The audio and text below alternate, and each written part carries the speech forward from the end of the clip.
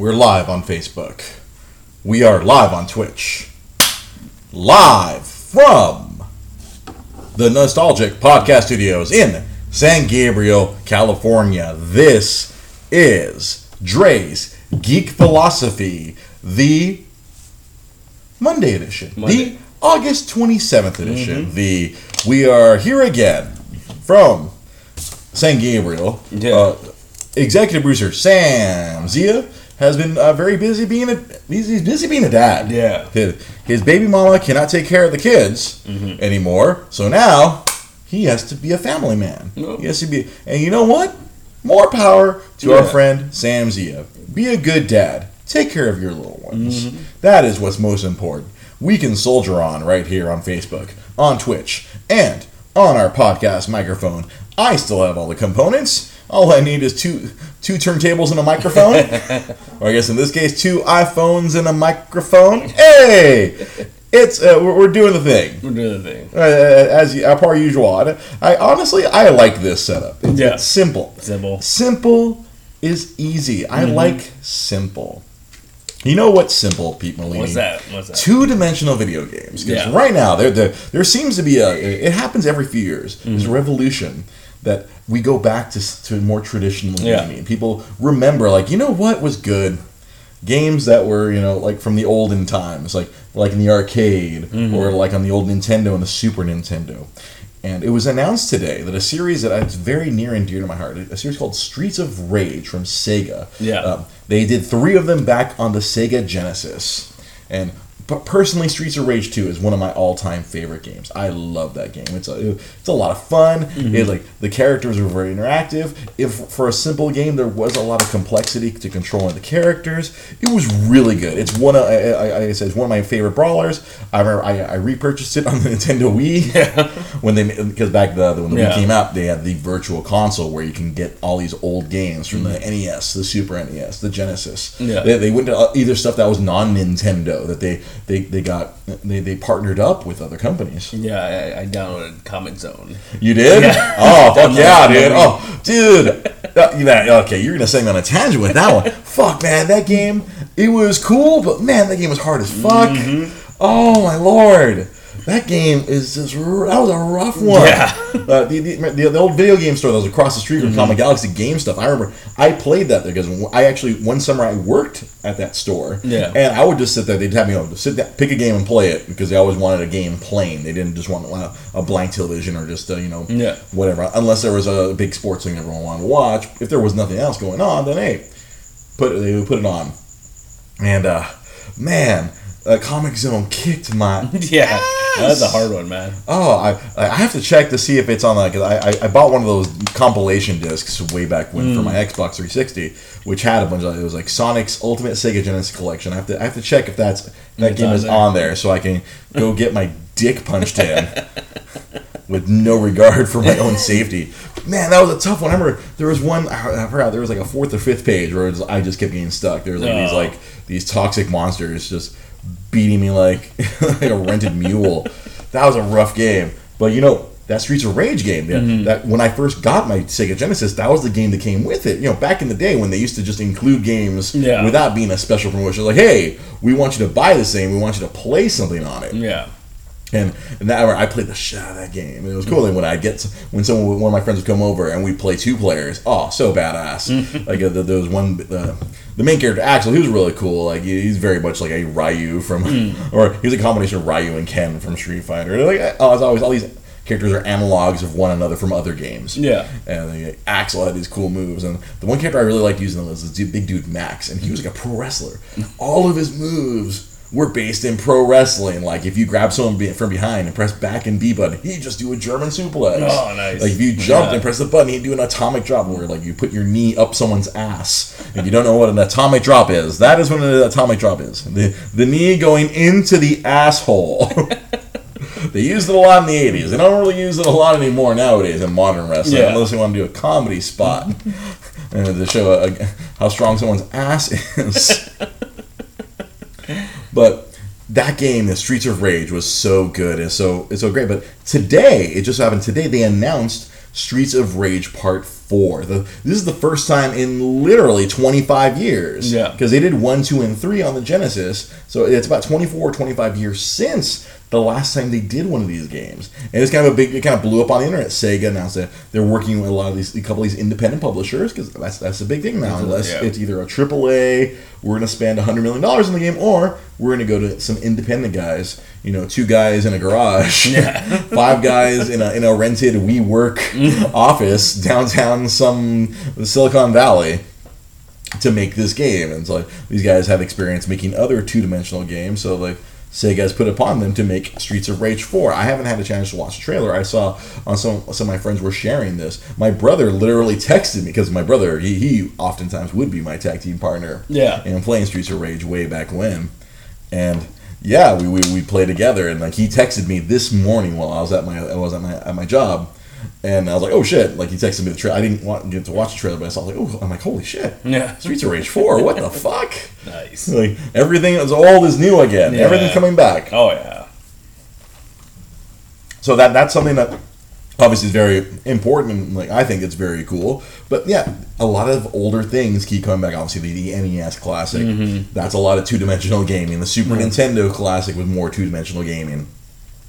Simplicity is good. Yeah.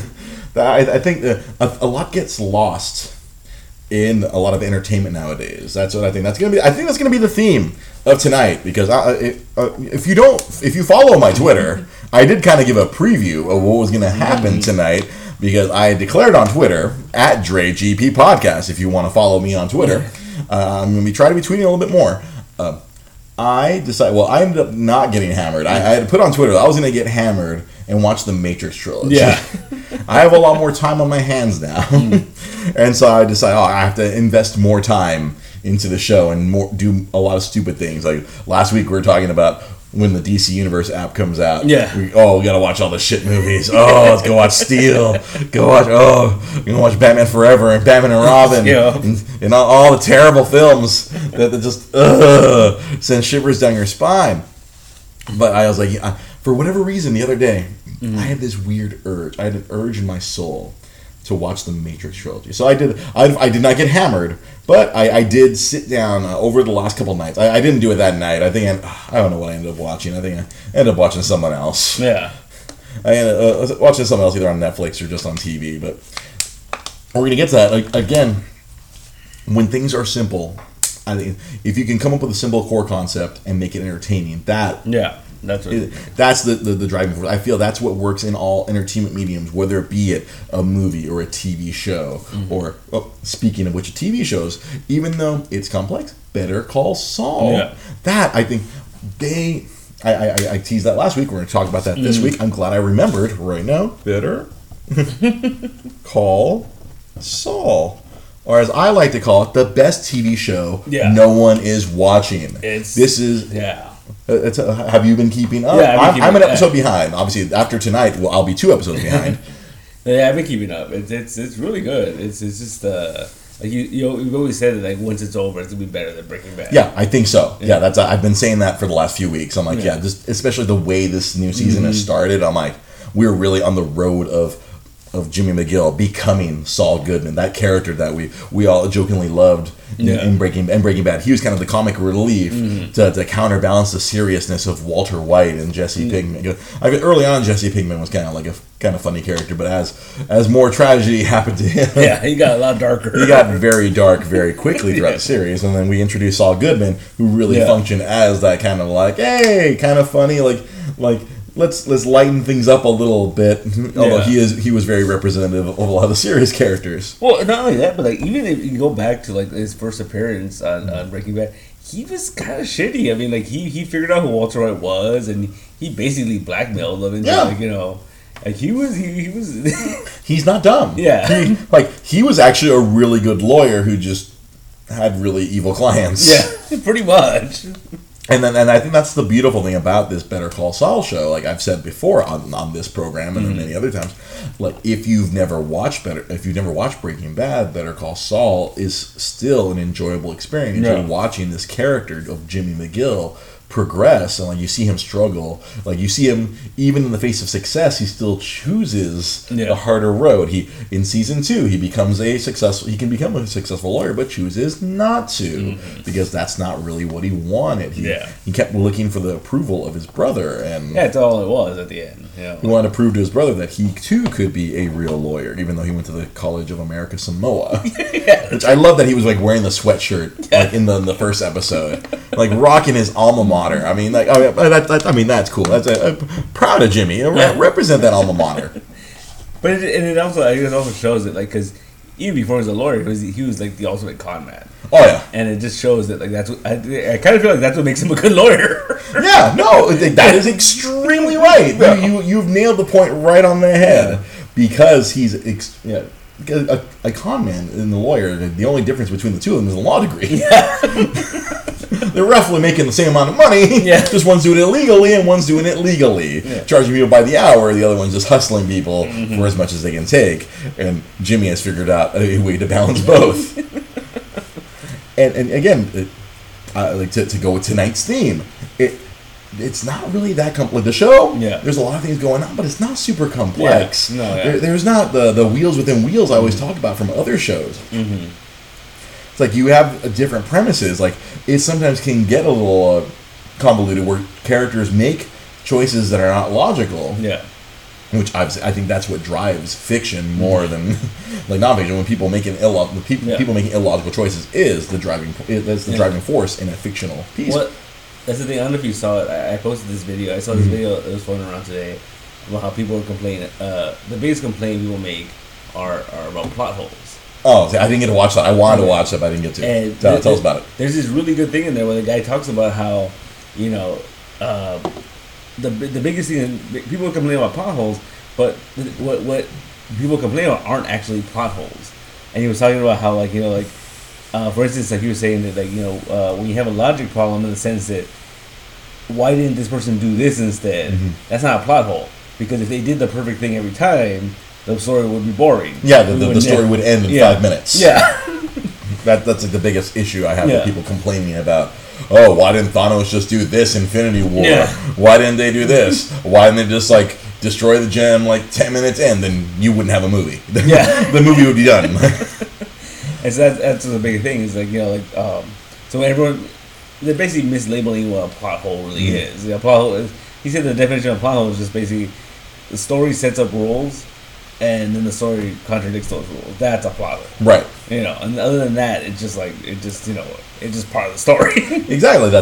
And then the tweet that I made last week is we cannot use real world logic and we can't use real world logic and rules when we're judging a piece of fiction because fiction is by definition ignorance of the real world rules and logic. Superman can fly. Yeah. Harry Potter has magic.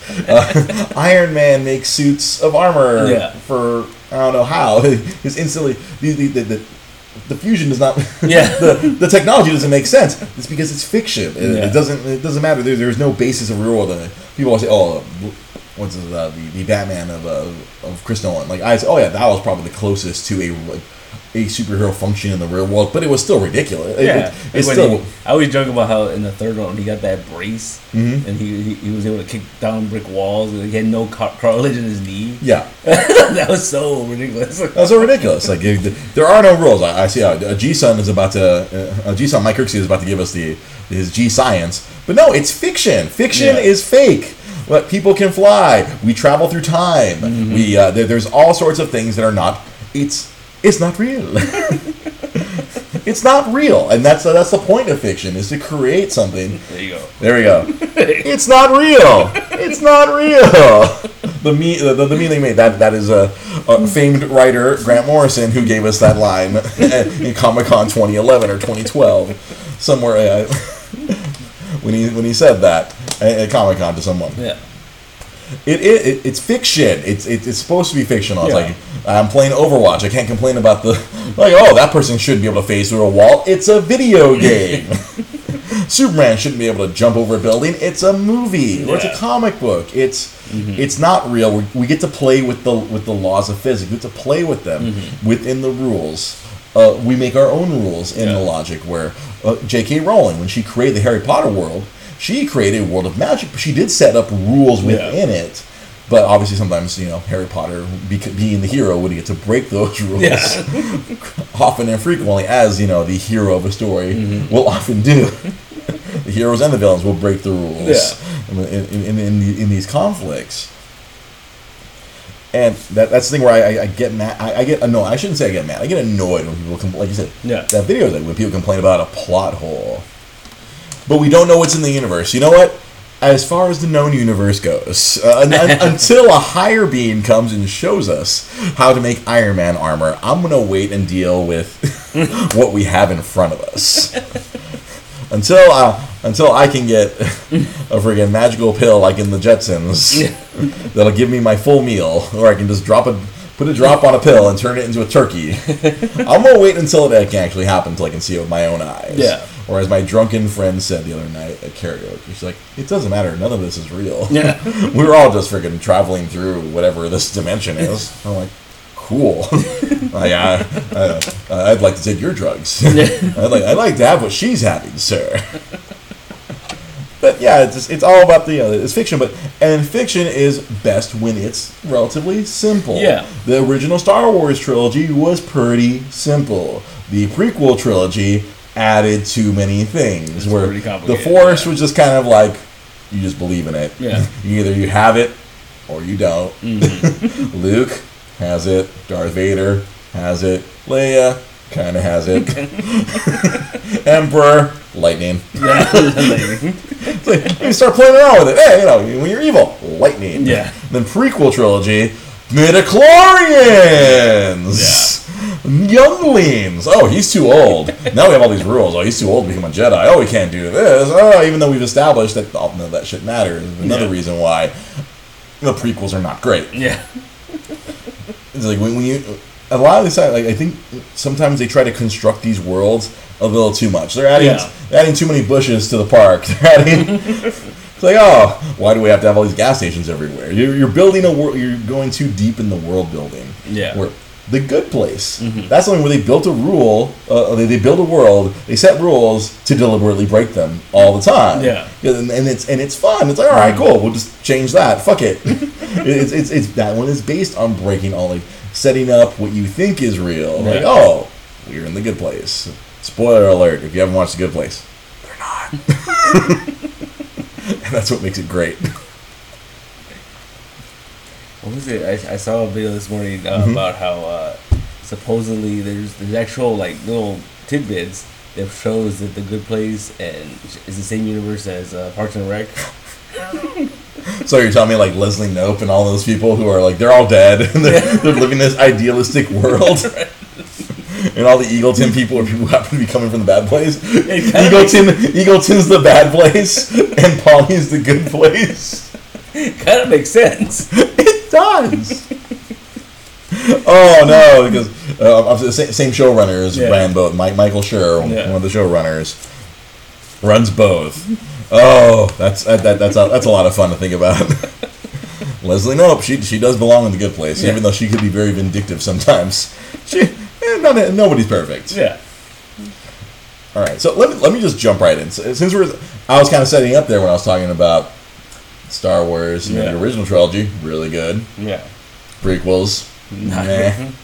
So I watched the Matrix trilogy. Well, as much as I could physically consume in the last 48 hours. Like last night, I watched the original Matrix movie.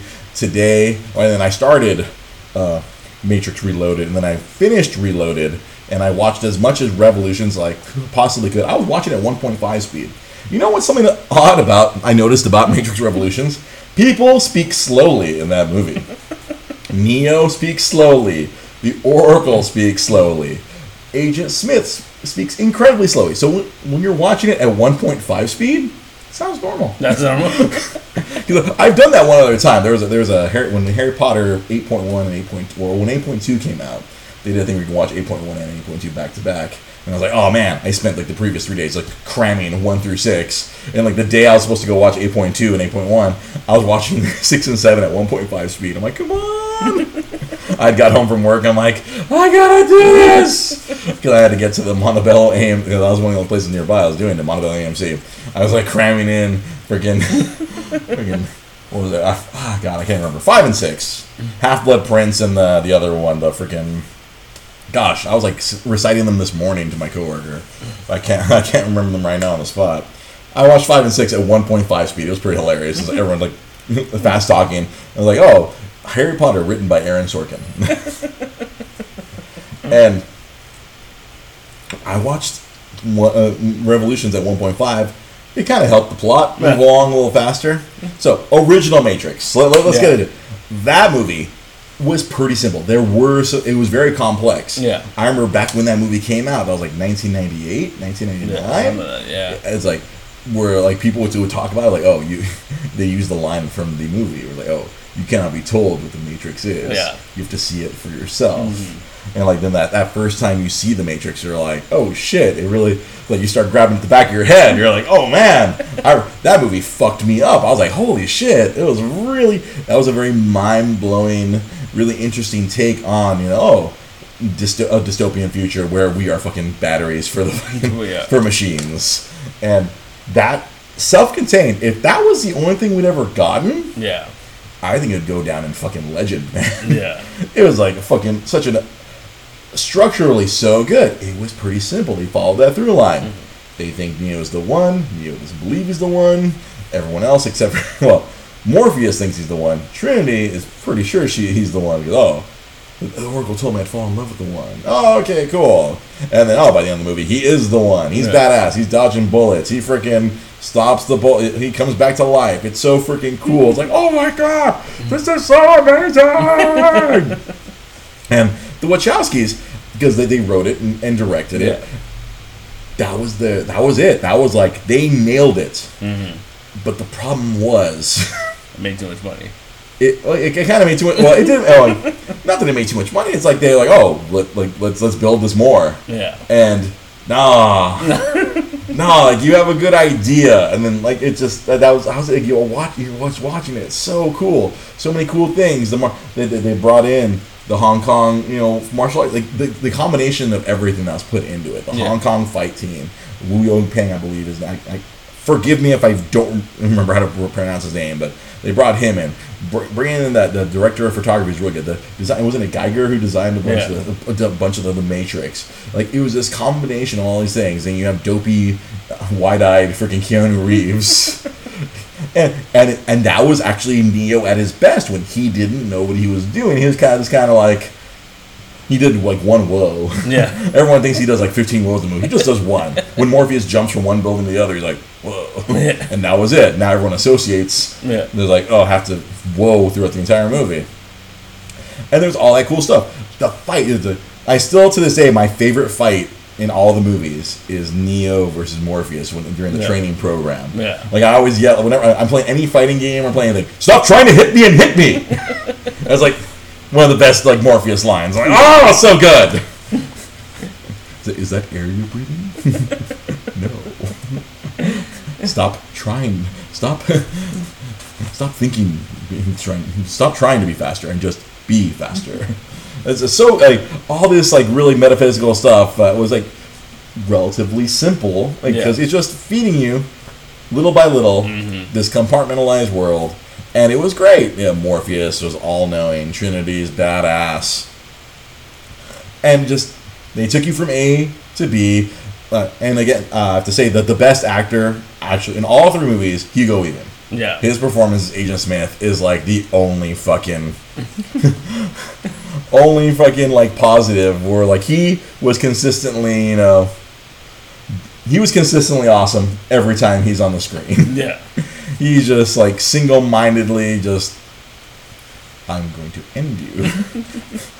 Yeah, cause as I was rewatching the first one, I'm like, fuck man, cause I love quoting movies. I love using those.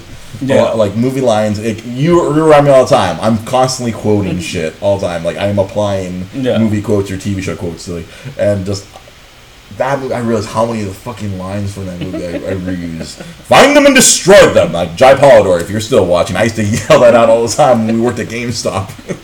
That was one of my favorite Agent Smith lines. And then See, this joke is specifically for Jai Polidor. Upgrades. Now, I would say that all the time when we worked at a GameStop at the Montebello Mall. Yeah. Whenever we saw a woman who we suspected had enhancements, so I'd go, upgrades. By the dude, upgrades. Just from that first Matrix alone, just how many times I'm like, fuck, I quote this movie a lot. Oh my god. Because like realistically, if I have to like put a number on it, I've only seen the movie like this might be the 5th time I've ever watched it, considering it's almost 20 years old. Yeah. I mean, I own like 3 versions of it. Like, even though like now I'm gonna sit here and shit on 2 and 3 right now, but like I own it all. I have the Animatrix. I have all the stuff. I wanted to also watch the Animatrix. There was a lot of cool stuff in there that kind of gave you. See that. I don't know if the Wachowskis really built that stuff too, but that stuff was really good. The Final Flight of the Osiris, showing the war between man and machines, and them deciding like, oh, we're gonna scorch the skies, take away solar power. That'll show the machines. Whoops, we're all Duracells now. But Matrix, just so superior, so good. Oh, and then we get Matrix Reloaded. Yeah, which. On one hand, action-wise, I mean, that did not change. All the action sequences in Reloaded were amazing. The fights, I dare say the fights were actually much more elegant. Oh, and they really pushed it. They went full on. Yeah. And the 2003 CG, man, I dare say they look like real late PS3 graphics. Oh man, that's probably the problem of watching something from 15 years ago on an HD TV on Blu-ray. Man, every time they go to show Neo flying or doing some like really ridiculous CG thing, he looked like a rubber man. No, and then all the like.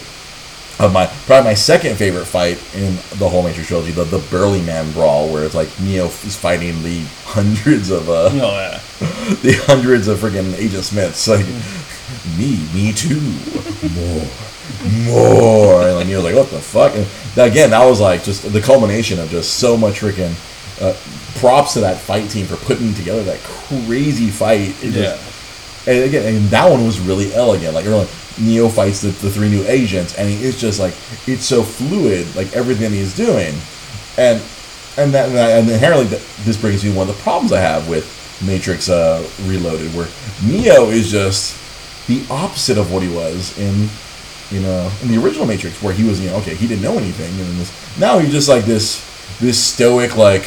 The only time he ever shows any emotion is when he's boning Trinity. Yeah, that's pretty much the only emotion he ever shows. The rest of the movie, he's just kind of just like there with his sunglasses on, just trying to be like, I am the most badass in the whole badass world. I can stop bullets with my mind. And I can fly. He's like just doing a Superman all the way through, whoosh, doing a Superman thing. And he was so vanilla, and it kind of. I don't know, it hurt me to kind of just rewatch that. I'm like, man, he's like as awesome as Agent Smith is. Like Keanu in the second one is.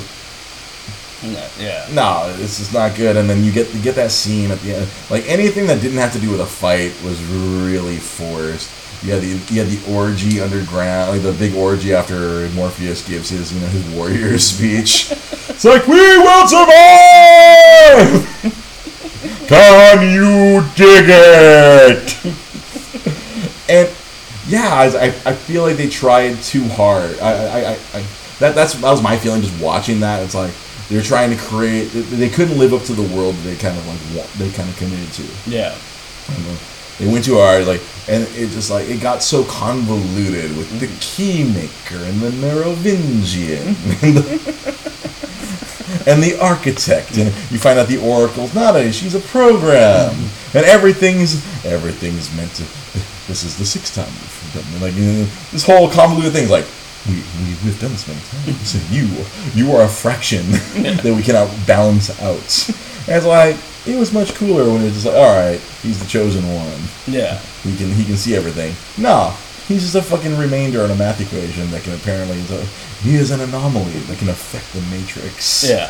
So we've constructed this ruse where we're gonna kill everyone, and this is how we can control you. It's all about they really hammer home the choice and control. You have no choice. You think you have all these decisions, but you really don't. And then Agent Smith is hammering that home, and then the Oracle and the Merovingian.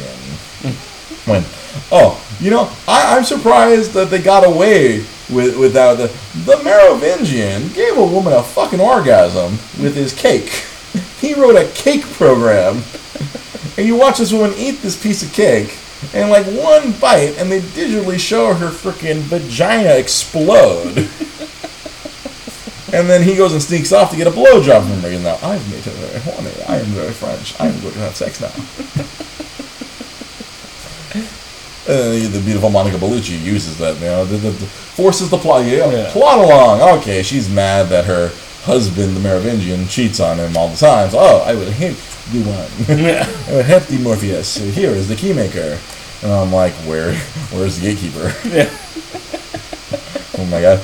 I really want I'm sure there's already like riff tracks of like, hey, where's Sigourney Weaver? Yeah. Where's the gatekeeper? And it's just it really hurt me to watch all the I really wanted to fast forward through, but I knew if I was going to talk about it on tonight's show, I was really going to have to sit through a lot of this bad dialogue, just parse through it, and be able to sit here and be like.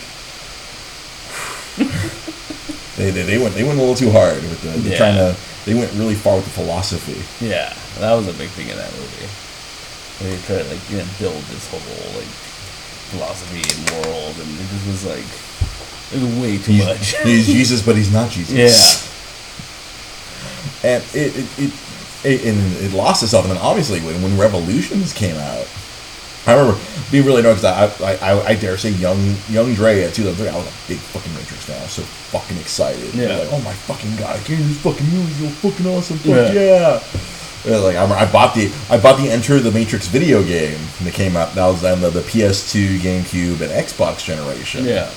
And it was funny, as I was watching Reloaded, and I was like, oh, this is where the video game comes in. If you wanted more plot, they literally shot scenes with Jada Pinkett, with the guy who played Ghost, with all these other characters, Seraphim, where you'd see that if you made it through parts of the game, it would cut to some full motion video of scenes you wouldn't see in the movie that would connect events between Revolutions and between Reloaded and Revolutions. Yeah.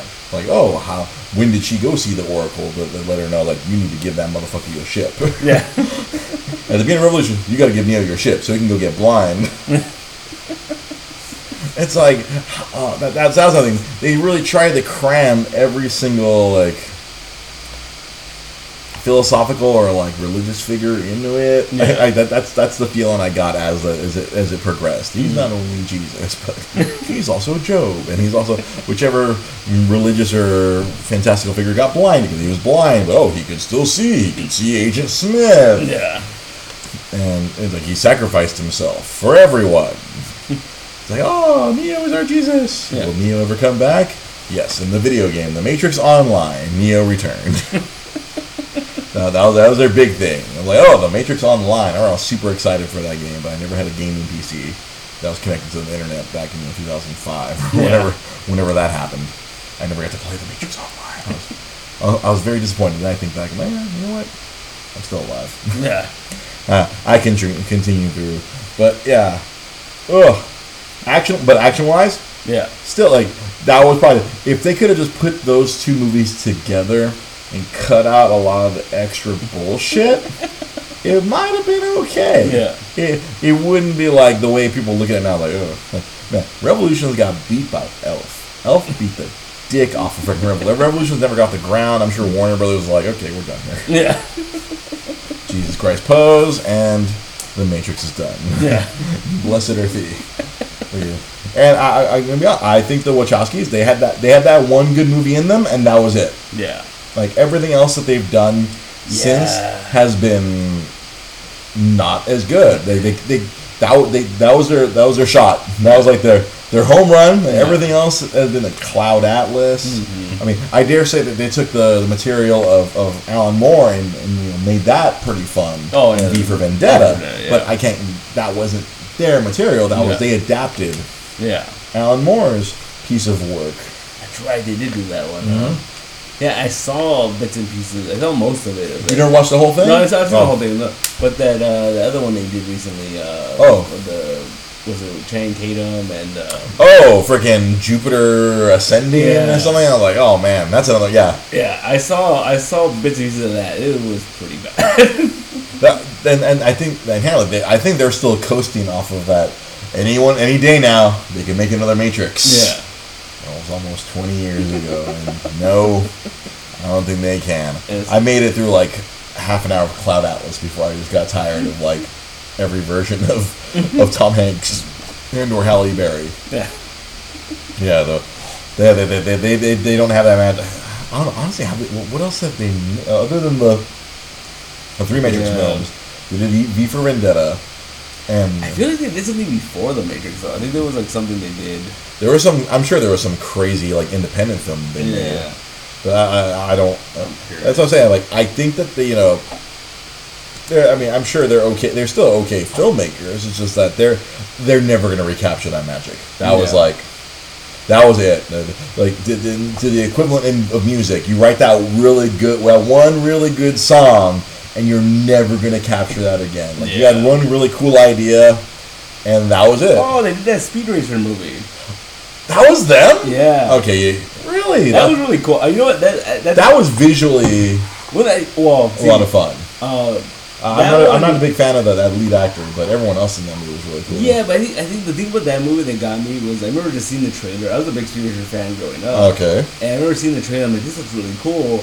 And then once you see the movie, it's like a live action version of the cartoon. Oh yeah, it was so cool. It was so fun, And, like that.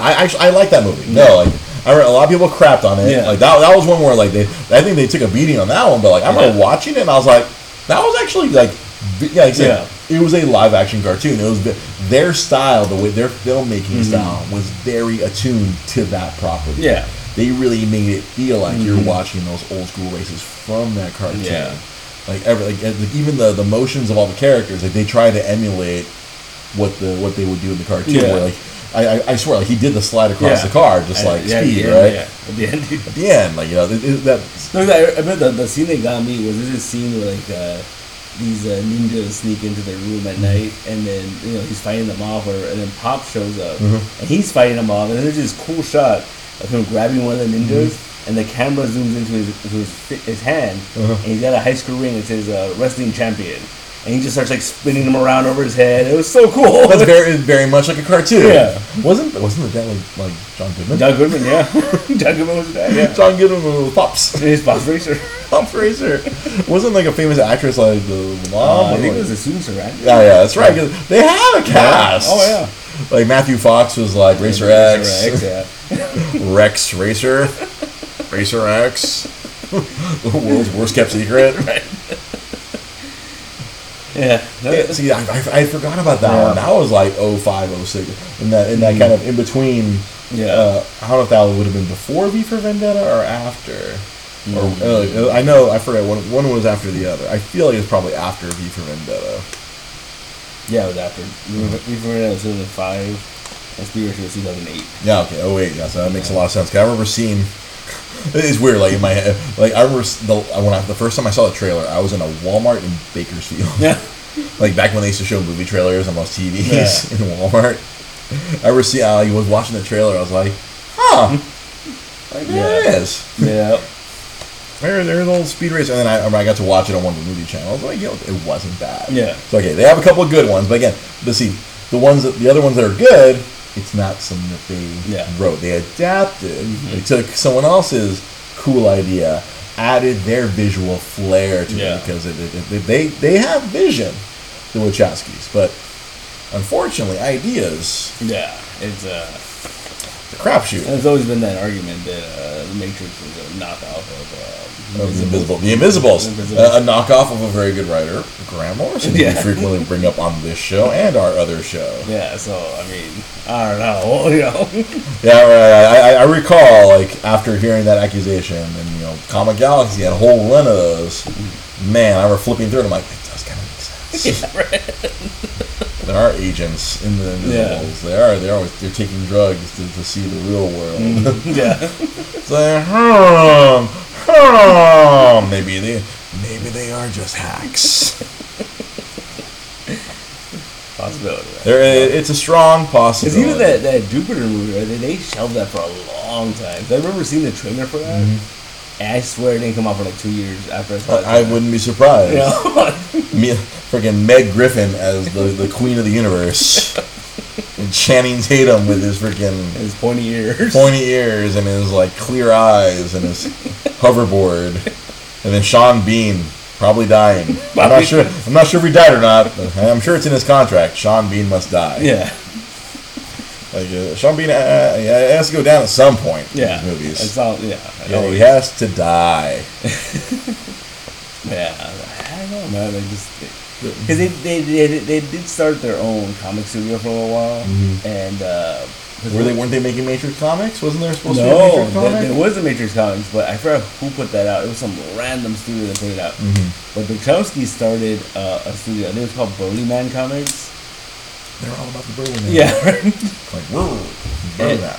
And it was pretty cool because what's his name? Steve Scroce. Oh, really? Had worked on the Matrix as a storyboard artist. And so they brought him in to like work on a book.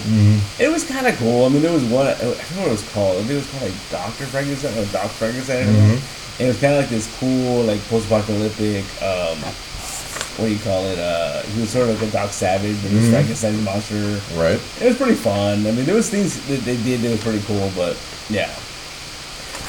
It wasn't like they weren't trying to pitch more movies like a lot of comic studios are now, just making comics to hopefully sell into a movie.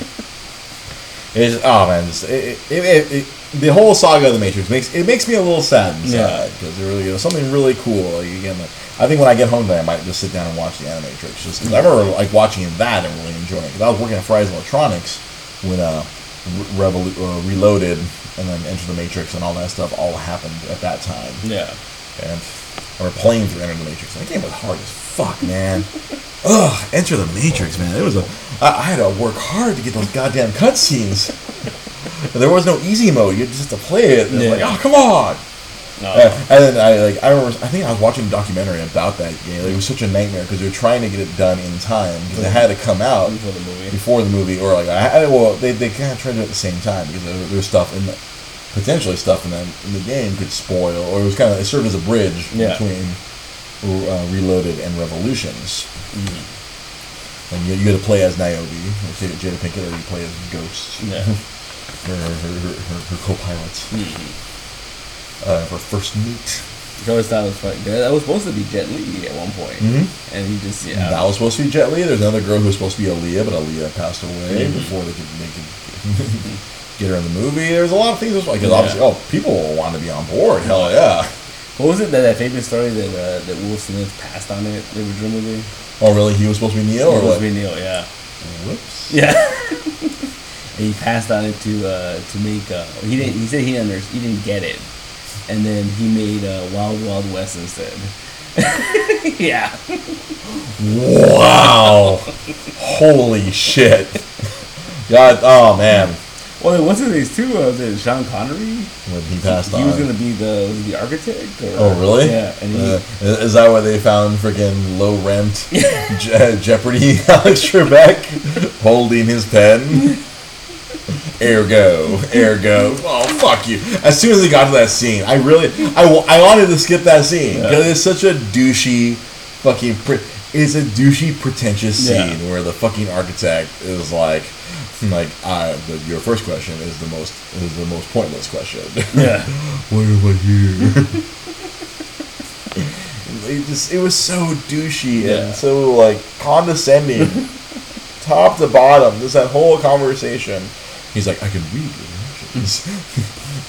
The fundamental human flaw, hope. And there's all these things. Oh, that's why. Oh no, that's why the humans won again because they love and they hope and all these human qualities that the machines cannot understand. Yeah. I'm a little disappointed in our Facebook audience today. It's not been very active. It hasn't been very big, but this is an interactive show. But thankfully, I had enough Matrix to shoulder to load this week. This is an interactive show. If you are still watching it this far, remember, always coming out. Mike Kirksey was telling us Max Planck was the reason the Matrix was made. And apparently, it was meant for a lot more. But I don't know. That's they. I wish that they had found a better more that was better, not more that was just like philosophy. Oh my God! Look at me jizzing philosophy everywhere. Yeah. Well, it was what it was. But you know what? A segment I forgot to do last week, which I remembered to do this week. I saw something online, and let's talk about what Dre learned this past week. I learned something rather interesting about our good friends at Netflix. It turns out, because everyone knows Netflix now is a streaming provider, but if you go back 10 years, they were primarily a physical-based disc thing. You get your DVDs in the mail. You get your DVD. You'd set up your queue. You'd have to go online, set up your queue, and pick the movies that you wanted, and then you'd get them in that order. Like if you paid extra, you could get 2. Yeah. And they all came in their little self-addressed envelopes that were already postage paid. You all had to do you had to open it carefully, you had to follow the directions, or else you have trouble sending it and getting it back. So, but of course, they eventually realized, because oh my God, the streaming back then was, and the streaming in 2006, 2007 was terrible. They had 20 movies, and you had to get a disc, right, to put into your. Oh yeah, that's it later on. If you want to watch it on your Wii or on, I remember a lot of people bought a Wii simply just to watch Netflix, or if you're watching PS3 or your Xbox 360, you had to have a disc inside there. You couldn't just be. Now we watch it on every fucking device. Yeah. You can watch it on your fucking Apple Watch, I'm sure. It's fucking, you can watch it anywhere. You can watch it on a toilet. But back then, it was all DVDs. It turns out there are still 3 million subscribers who get the discs in the mail. Wow. 3 million people who are at minimum paying $8 a month. Yeah. Every quarter, they're hauling in $58 million just from. Obviously, I'm sure they're making more overall, but for their old business, I think it's not even called Netflix anymore. I think it's DVD.com, but they still own it. It's like a separate business. They don't call it Netflix, but I learned that from the article. I was just fascinated, and the reason a lot of people. I felt the number one reason, a lot of people still don't have internet. That's why there was still a Blockbuster still open in Alaska, and then one open in freaking Oregon, because not everybody has high-speed internet to stream. Right now, the way we're streaming the show on Facebook and on Twitch, it's high-speed internet, but not everybody has access to that. Not everyone can afford that. Yeah. And something else, another big factor for people maintaining that, the selection of movies is better. Yeah, because you have access pretty much to everything. That makes sense. Yeah, because they'll still buy the new releases and put them available on. Do you think that you can get Netflix original shows on disc? On disc. There are some of them that are on physical disc. No, I mean through this program, do you think you can get I wonder. Yeah, you can get Stranger Things. If you want to watch Stranger Things, that we know those DVDs and Blu-rays are at freaking Target. So if you want to watch Stranger Things, if you're willing to watch, 3 or 5 episodes at a time. Yeah, right. They can send you a disc of Stranger Things. Yeah. I wonder if they rip it onto a disc if you let's say if you really want to watch Insatiable right now, or if you want to watch all those stand-up comedy specials. Yeah. And another scary thing that I had read about Netflix is in comparison to a Blockbuster Video, Netflix has a lot smaller selection than our old Blockbusters. And you would think. With the internet, we'd have access to much more. Yeah. But Netflix can only retain the right. That's why they're so desperately creating their own content because they just have to pay for it once. They don't have to pay for all the these TV shows and other movies in perpetuity. Yeah, it's funny because there's an article that came out about the Disney app, the Disney Play. Disney Play. That's how we found out that was a name. Thanks. I saw Mike Lee posted. But the thing that tripped me out was the fact that because Disney removed all their stuff from Netflix. Yeah. And the article went on to say that by doing that they're losing $300 million a year from Netflix. Netflix is paying $300 million a year for because they were kind of the exclusive content holders for all that. Yeah. wow, Disney's taking a big fucking risk. Yeah. I don't know if they're going to be making $300 million a year from Disney Play. I mean, I'm sure a lot of people are going to sign up for it. I know Mike Lee is going to sign up for it. I'm probably going to sign up for it because hey, why not? Yeah. another streaming provider. Why not? Well, like I said, we're going to end up paying. At the end of the day, when everyone has their own fucking streaming content, like if you want to watch everything, you're going to end up paying more than fucking cable or satellite. Yeah. If you want to watch everything, look at that, you have to get together with some friends and share passwords. Yes, right. Well, that's the workaround. I think that's the next thing that they're going to figure out a way around that. They're going to find a way to like stop people. Oh, dude, fucking what was it? The WWE Network. Like they're obviously one of the first ones. Yeah, if you try to watch it on more than one device at the same time, they fucking kill both. By the way, I was trying to watch, what happened? When me and my friends were trying to watch one of the big shows, for whatever reason, the Apple TV stopped working, so we literally turned on the PS4 to switch to watch that, and it was like, oh no, you're trying to access more than one device at the same time. Damn. And we got cut off. Yeah. I know Netflix, though, you can do 2 devices at the same time. Like, remember that? After that. Something after that, then they start getting wrong. So it's like they know. Yeah. They know what's happening. They know people are sharing. Yeah. Like my Japanese New Japan Pro Wrestling World with their streaming service I have access to. I can't limit to anyone because I know for a fact if I try watching on my Fire TV and then if I try watching on my phone, it auto logs out. It logs out all the devices. Yeah, that's funny. So you can't just go to someone's house and like, oh, let me just enter my password and bam, there you go. Now you have it whenever you want to. Yeah, no. No, they're smart, dude. These companies, they're not dumb. Yeah, they know what they're doing. They know what's going on. They know they want all the subscribers. Yeah. They want everyone to pay. Yeah, they're investing. If Disney is willing to give up $300 million, and that's just for like just letting them use it. Like, it's not like that's just like just do it. Here's the digital data. Yeah. Here's $300 million. Yeah. Here's Black Panther. Like next month, Black Panther and the other one, Wrinkle in Time, are going to show up on Netflix because I think Infinity War is going to be the last one, right? Apparently. Yeah. No, Ant-Man the Wasp was going to be the final one before through that deal, and then next year when Disney Play starts up. Because they said Captain Marvel will be the first one.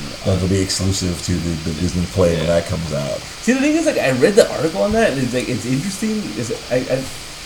I'm actually more interested in this mysterious Marvel project they're going to be doing on there than I am about the Star Wars one. But the only thing is that they're talking about how like everyone is saying like, oh, this is the Netflix killer. I don't think so. I really don't think so because it's so like. Yeah, Disney owns a lot, but it's still just Disney. It's just only Disney stuff. Because when I had the Disney movies anywhere, it's like when it was just Disney alone. I mean, you look at the roster, and I think it's not going to be a Netflix killer because for just as many people that love Disney, I feel like there's an equal amount of people who hate Disney. Yeah. Who are just on just principle alone are not gonna freaking watch it. I feel like there's a certain segment of nerds who don't watch Marvel movies because they're Disney. Yeah. They are polar. The bigger stuff gets, the more polarizing it becomes. You know, Disney kind of represents everything that is wrong with. I hate to say that, but they do kind of represent everything that's wrong with media because they're just buying everything up and they're creating this giant corporation that controls everything. Now they're creating their own app and forcing people to pay however much you're going to pay, $6, $7, $8 a month to have access to all their stuff. I will happily hug my Blu-rays that I currently have that I managed to acquire while I worked there. I don't have most of the new stuff. I buy all the Marvel stuff because I'm a slut, but I like to have that physical disc. I watched Thor Ragnarok the other day with Taika Waititi's commentary. Wow. I love that man. He is out of his mind. He is. Woo! I want whatever drugs he's having. He's not even on drugs. He's just insane. You know what? I watched. Thor has an M on one side of his head. He has a Z. He's representing me, New Zealand. I watched the Search for the Wilder People. I saw you posted that online. You know, and this is where was that on? Was that on Hulu? Son of a bitch! I don't have Hulu. But. You know what? This is like the biggest compliment I can give is that I feel like watching that movie and then watching Thor Ragnarok, I feel like the 80s has just gotten to New Zealand because he's making these cool 80s movies. That's what he's doing. Like, oh, they're still on the other side of the world. The 80s have just gotten to New Zealand. Oh, Taika Waititi. Because that I guess he would be perfect to replace James Gunn. Yeah. Because that Search for the Wilder People. It's so like it's an 80s movie. It's an 80s like what do you call it? Like a monster movie or no? Like they're like on the run. Like there's like a road trip movie type of thing. Like a kind of an 80s road trip, like Midnight Run. Yeah, similar. Like, they're Morning Night Run. But then you like realize too, like in this movie, like it goes over the course of like 6 months. Oh, really? And they're just constantly just on the run. It's really funny. It's really interesting. They're the wilder people that are being hunted. Yeah. I presume the main characters. Yeah. Oh, see, I have to watch that one. I have to complete the Taika trilogy. The Taika trilogy. Because you got to watch What We Do in the Shadows. Yeah. You got to watch Hunt for the Wilder People, and then Thor Ragnarok. And I'm sure Thor 4. Yeah. More 80s. Because even like I think even the soundtrack, it wasn't even a soundtrack. It was just what do you call it? Like a score. Mm-hmm. It was such an 80s score. Like a lot of synthesizers, a lot of like. Oh my God. A lot of like, so it had a bit of a Stranger Things sort of soundtrack.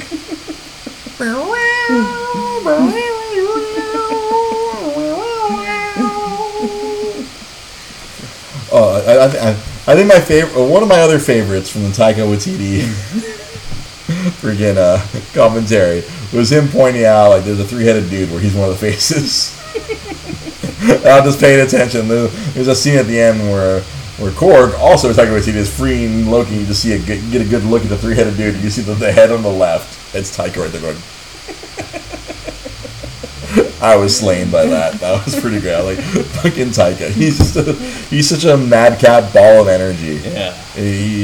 I cannot wait for any more content from him. He is just he's so interesting and weird. What we do in the shadows. Yeah. Just if you've never watched What We Do in the Shadows, I need you to stop what you're doing. I don't know if you have Amazon Prime or if you know someone with Amazon Prime. I think it's still there. I'm not 100% sure. That's the last time I watched it. Was on Amazon Prime. I think it's on Netflix right now. Is it on Netflix? Search for What We Do in the Shadows, and you'll never look at a sandwich the same way again. That's right. Best line in the whole movie. I will not spoil it for you. Go watch What We Do in the Shadows. Enjoy New Zealand and vampires. NZ. It's a little tribute. You see? It's like his movies, and then like the Flight of the Conchords. It just shows that New Zealand's probably just really weird, man. It's like if it wasn't such a fucking long play ride, I think I'd want to go. I want to hang out with some New Zealanders, man. I think they know how to party. You go party and you end up like in a freaking in the Hobbit hole somewhere, right? Because all that takes place there, right? I'm gonna end up as an extra in Tekken. Yeah, I love how they kept pointing out how like all the extras were just local people. Yeah. Oh, another great piece of like now we're going over now. Fuck it. Another great piece of that commentary was finding out that the best line in the whole movie came from a Make-A-Wish kid. Oh yeah. Where like he's a friend from work. Apparently there was a Make-A-Wish kid who was on the set. His wish was to hang out with Thor or be on the set of a Marvel movie. I don't know what the kid's wish was, but he got it. He got to hang out with him. He got to hang out with Hemi all day. Yeah. And he was telling Chris Hanley that I guess they were filming that scene of like Hulk versus Thor, and the kid tells, "Oh, you should say that's your friend from work," and they're like, all right, we're gonna do it. And then now it's like that's like probably one of the most iconic lines. Yeah. Just from that, because that was from the first trailer, second trailer. That was an early trailer. I think it might have been the first trailer. Might have been the first trailer where they fucked up. They fucked up. They shouldn't have showed that's the only thing I'm mad about these trailers. Like if they had never showed the Spider-Man reveal, if they had kept that a secret for the movie. Orgasms.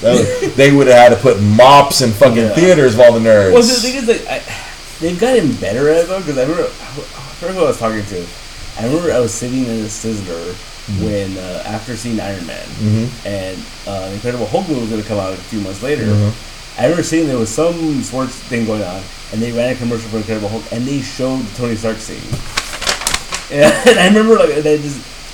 I mean, marketing wise, I understand because it was a huge movie. Right, and then I'm sure Universal. See, that was a fucking big movie because that was a Universal movie. Yeah. And Iron Man was a Paramount movie. And so, they got some footage of RDJ. Fuck yeah, we're gonna put it in the trailer. Yeah. Fuck you, come watch this movie. Oh man, I guess they're getting better, but like, but you know what? You know, I guess if I stop to think about it, they really need to come out of that first trailer like for this one because Thor: The Dark World. Yeah. Worst Marvel movie. It's like hands down. I mean, if that's your worst, like Marvel Studios movie, there's plenty of bad Marvel movies. Yeah. X-Men: The Last Stand. I'm looking right at you. I've never watched you, and I never will, unless we put together a Patreon where you guys pay me like a few $1,000s. Then, and only then, maybe I'll watch it. I'll do a live stream of me freaking gouging my fucking eyes out as I watch Professor X die. You know, it's funny. I saw a thing this morning. It was like I told him clickbait, but it was Marvel's ranked at how much money they brought in. And I shit you not, like, and this was Marvel in total, like like not Marvel Studios, just Marvel. Marvel, period. Fox, Sony, fucking Universal, fucking Paramount. And I love how like the lowest make. What do you think the lowest? Lowest grossing Marvel movie overall? Yeah. The Punisher. Like OG Dolph Lundgren. But here's the crazy thing about that. I remember seeing that poster of that movie at JC Video. I know you know what JC Video is. Mm-hmm. If you live in East LA, JC Video. Yeah. Mike Lee, you might know JC Video over by the McDonald's on fucking of Cesar Chavez and fucking Cesar Chavez. Fucking what was that? Second, third. It's third, yeah. Because your street's first, so it'd be third. Yeah.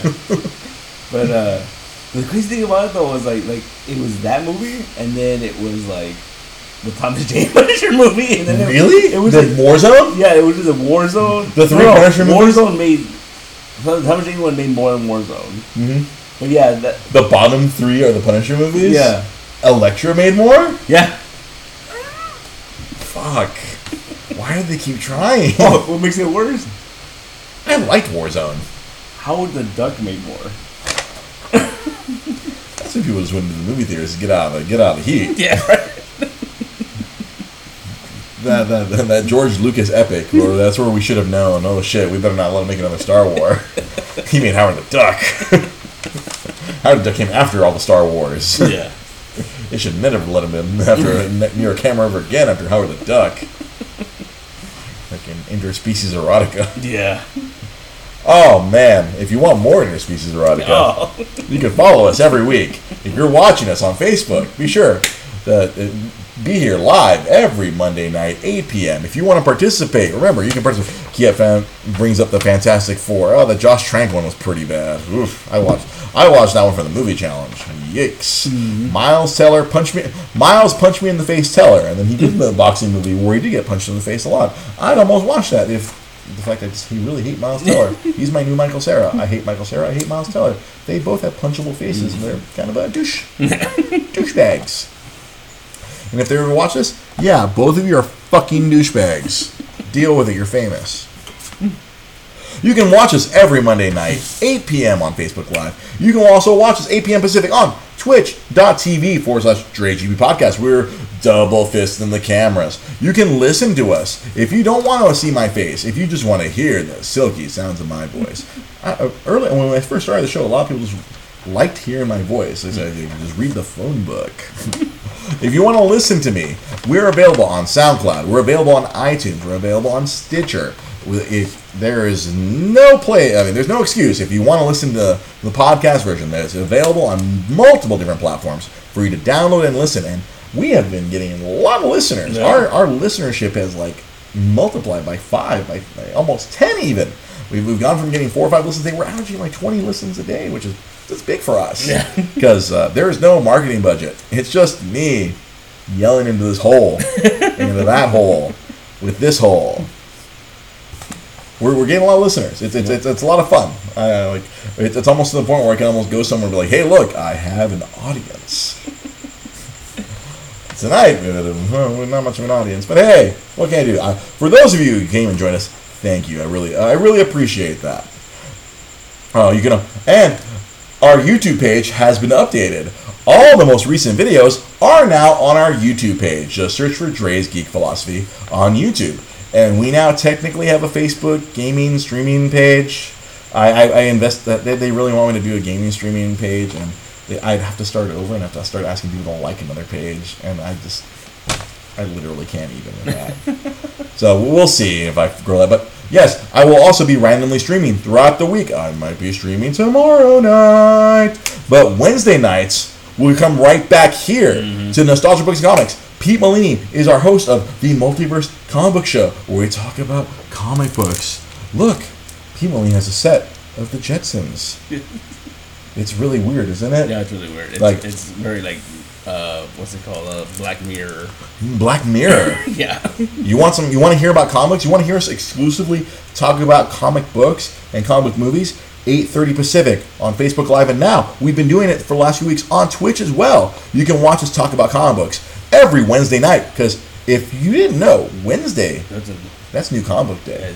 If you're a comic book fan, Wednesday is the best day of the week, because that's when you get brand new comics. So watch us 8:30 Pacific on Facebook Live and on twitch.tv/DreGB Podcast. Random game streams. I will most likely do Rock Band night, Tuesday night Rock Band night. I'll try to do a bunch of 2 for Tuesdays again. I have to find more songs more bands that I have 2 songs of. I was rapidly. I ended up just doing a Seattle 2 for Tuesday this past Tuesday. So thank you for watching. Thank you for listening. Again, interactive show. Please interact with us. Talk to us while we're live. Leave messages afterwards. I will see them. I will get notified directly to my phone.